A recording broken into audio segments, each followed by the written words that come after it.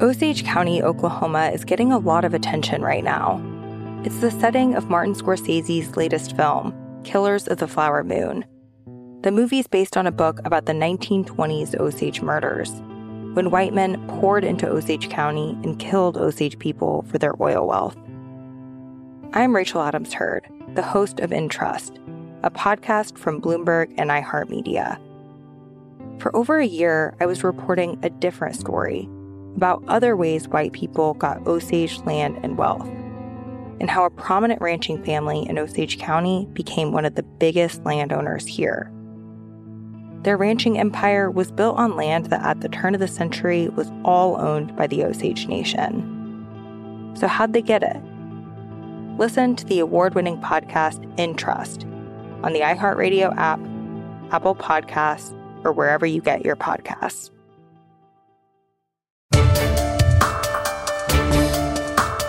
Welcome to the Bloomberg Law Podcast. I'm June Grosso. Every day we bring you insight and analysis into the most important legal news of the day. You can find more episodes of the Bloomberg Law Podcast on Apple Podcasts, SoundCloud, and on Bloomberg.com/podcasts. Shares of internet retailers plunged after a decision by the Supreme Court today. In a 5-4 vote, the court ruled that states can start collecting billions of dollars in sales taxes from internet retailers that don't currently charge tax to their customers. The justices reversed a 1992 ruling that had made most of the internet a tax-free zone. Joining me is Bloomberg News Supreme Court reporter Greg Stohr. Greg, Justice Kennedy wrote the majority opinion. What did he base the reversal on? He based it both on the fact that he didn't think the physical presence rule made a whole lot of sense in 1992, and he said it really doesn't make a whole lot of sense today when e-commerce is the way so much business gets done. South Dakota's law uses, instead of a physical presence requirement, it says you have to have an economic connection to the state by having a certain minimum amount of sales, and he said that's a better way to determine whether a state should have the right to impose tax collection responsibilities. It wasn't a typical lineup of justices. Joining Justice Kennedy in the majority were Justices Clarence Thomas, Ruth Bader Ginsburg, Samuel Alito, and Neil Gorsuch. So to what do you attribute this I alignment? attribute it the underlying legal doctrine, which is known as the Dormant Commerce Clause, which sounds like something that should put you to sleep, but it's basically the idea that states can't interfere with interstate commerce, at least unless Congress lets them, explicitly says they can.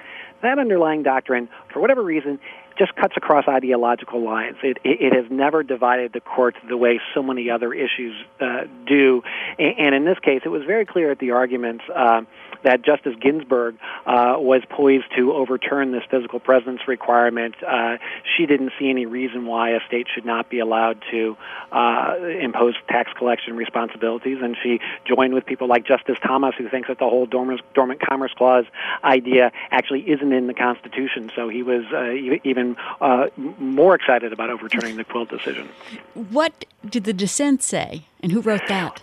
Well, the dissent, wasn't so much, it was written by the Chief Justice, John Roberts, and it wasn't so much that he was saying the physical presence requirement was a good one, but basically that this is going to have a lot of implications we can't fully understand, and Congress is the one who should deal with this. So this entire area of law is one where, both before this ruling and after this ruling, Congress can come in and set the rules for the states in terms of what they can do. And Chief Justice Roberts essentially said it would be much better if we let Congress overturn the physical presence rule and therefore be able to set whatever sort of minimum requirements it would want for states to avoid imposing too much of a burden on small businesses. So Congress has never been able to pass that kind of a law, but might states now, all the states having different kinds of requirements, might that lead Congress to move and set a federal standard? Yeah, it sure might. There are some of the internet retailers. Amazon has, for example, has wanted for a while for Congress to step in and do something like that. So you have both the concern of a patchwork of state laws and a concern that small businesses might be forced to collect taxes, and there will be a push for Congress to set a clear minimum threshold. Obviously it's tough to get much through Congress these days at all, but there is certainly a lot of talk about trying to get Congress to act at this point. Another ruling could affect about 100 cases currently at the SEC, along with a dozen that are on appeal. Tell us about that. It hasn't gotten as much play, obviously, as the Internet ruling. No, it hasn't. It is involving a guy named Ray Lucia, who was an investment advisor, and he touted his investment strategy as buckets of money. And he was accused by the SEC of misleading potential investors. And his argument, which could be really important for the way administrative agencies work, is that the judge who decided his case and fined him and banned him from the investment advisory business wasn't properly appointed under the Constitution. So basically the Constitution says there are certain people who are called officers, and because they're pretty darn important, more important than just a run-of-the-mill employee, they have to be appointed in a specific way, like directly by the commission. And the SEC's administrative law judges were not appointed. It was through the federal government's personnel office was involved. They weren't appointed directly by the commission, and so he challenged the finding against him on those grounds. The Supreme Court agreed with him. And what could be really important about this more broadly is that it's all part of a doctrine that could give the president more control and ultimately give the president more ability to have somebody fired for not going along with administrative priorities. Explain how that could happen, Greg, and in what kind of circumstances? So so now we know that administrative law judges are officers. The argument from some other cases is that if you're an officer, you have to have a certain level of accountability, and at least the agency, which is politically appointed, the SEC, has to have the ability to fire you for not going along with administration priorities. So that issue wasn't directly before the court in this case, but it seems very likely that soon we'll get a case saying that the SEC, whose members are were appointed by the president, should have more ability to fire people like administrative law judges and potentially other people who work for the agency. Does this mean that the SEC now has to go back and appoint all the judges that are already on the staff? So they've already tried to do that, but what the court said in this case is that's not good enough. Mr. Lucia has a right to a hearing before a different administrative law judge, because even if this person will be able to stay in the job, while this ALJ was considering the Lucia case, he had not been properly appointed, and it doesn't make any sense. We need to send it to another person to kind of give him a fresh start in front of a judge who was properly appointed. It's a technical issue that actually has a lot of repercussions.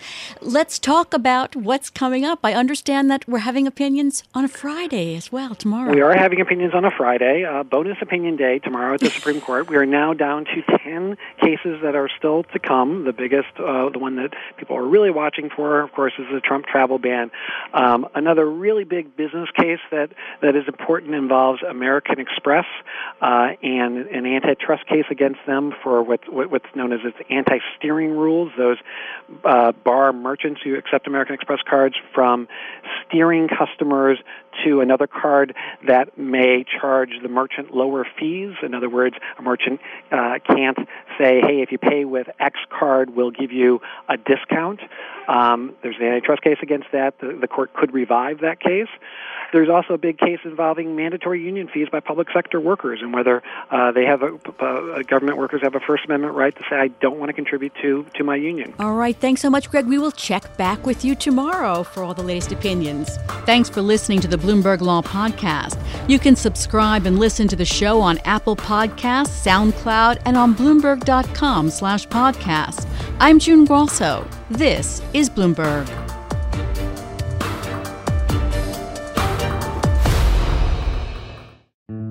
Osage County, Oklahoma is getting a lot of attention right now. It's the setting of Martin Scorsese's latest film, Killers of the Flower Moon. The movie's based on a book about the 1920s Osage murders, when white men poured into Osage County and killed Osage people for their oil wealth. I'm Rachel Adams Heard, the host of In Trust, a podcast from Bloomberg and iHeartMedia. For over a year, I was reporting a different story about other ways white people got Osage land and wealth, and how a prominent ranching family in Osage County became one of the biggest landowners here. Their ranching empire was built on land that at the turn of the century was all owned by the Osage Nation. So how'd they get it? Listen to the award-winning podcast In Trust on the iHeartRadio app, Apple Podcasts, or wherever you get your podcasts.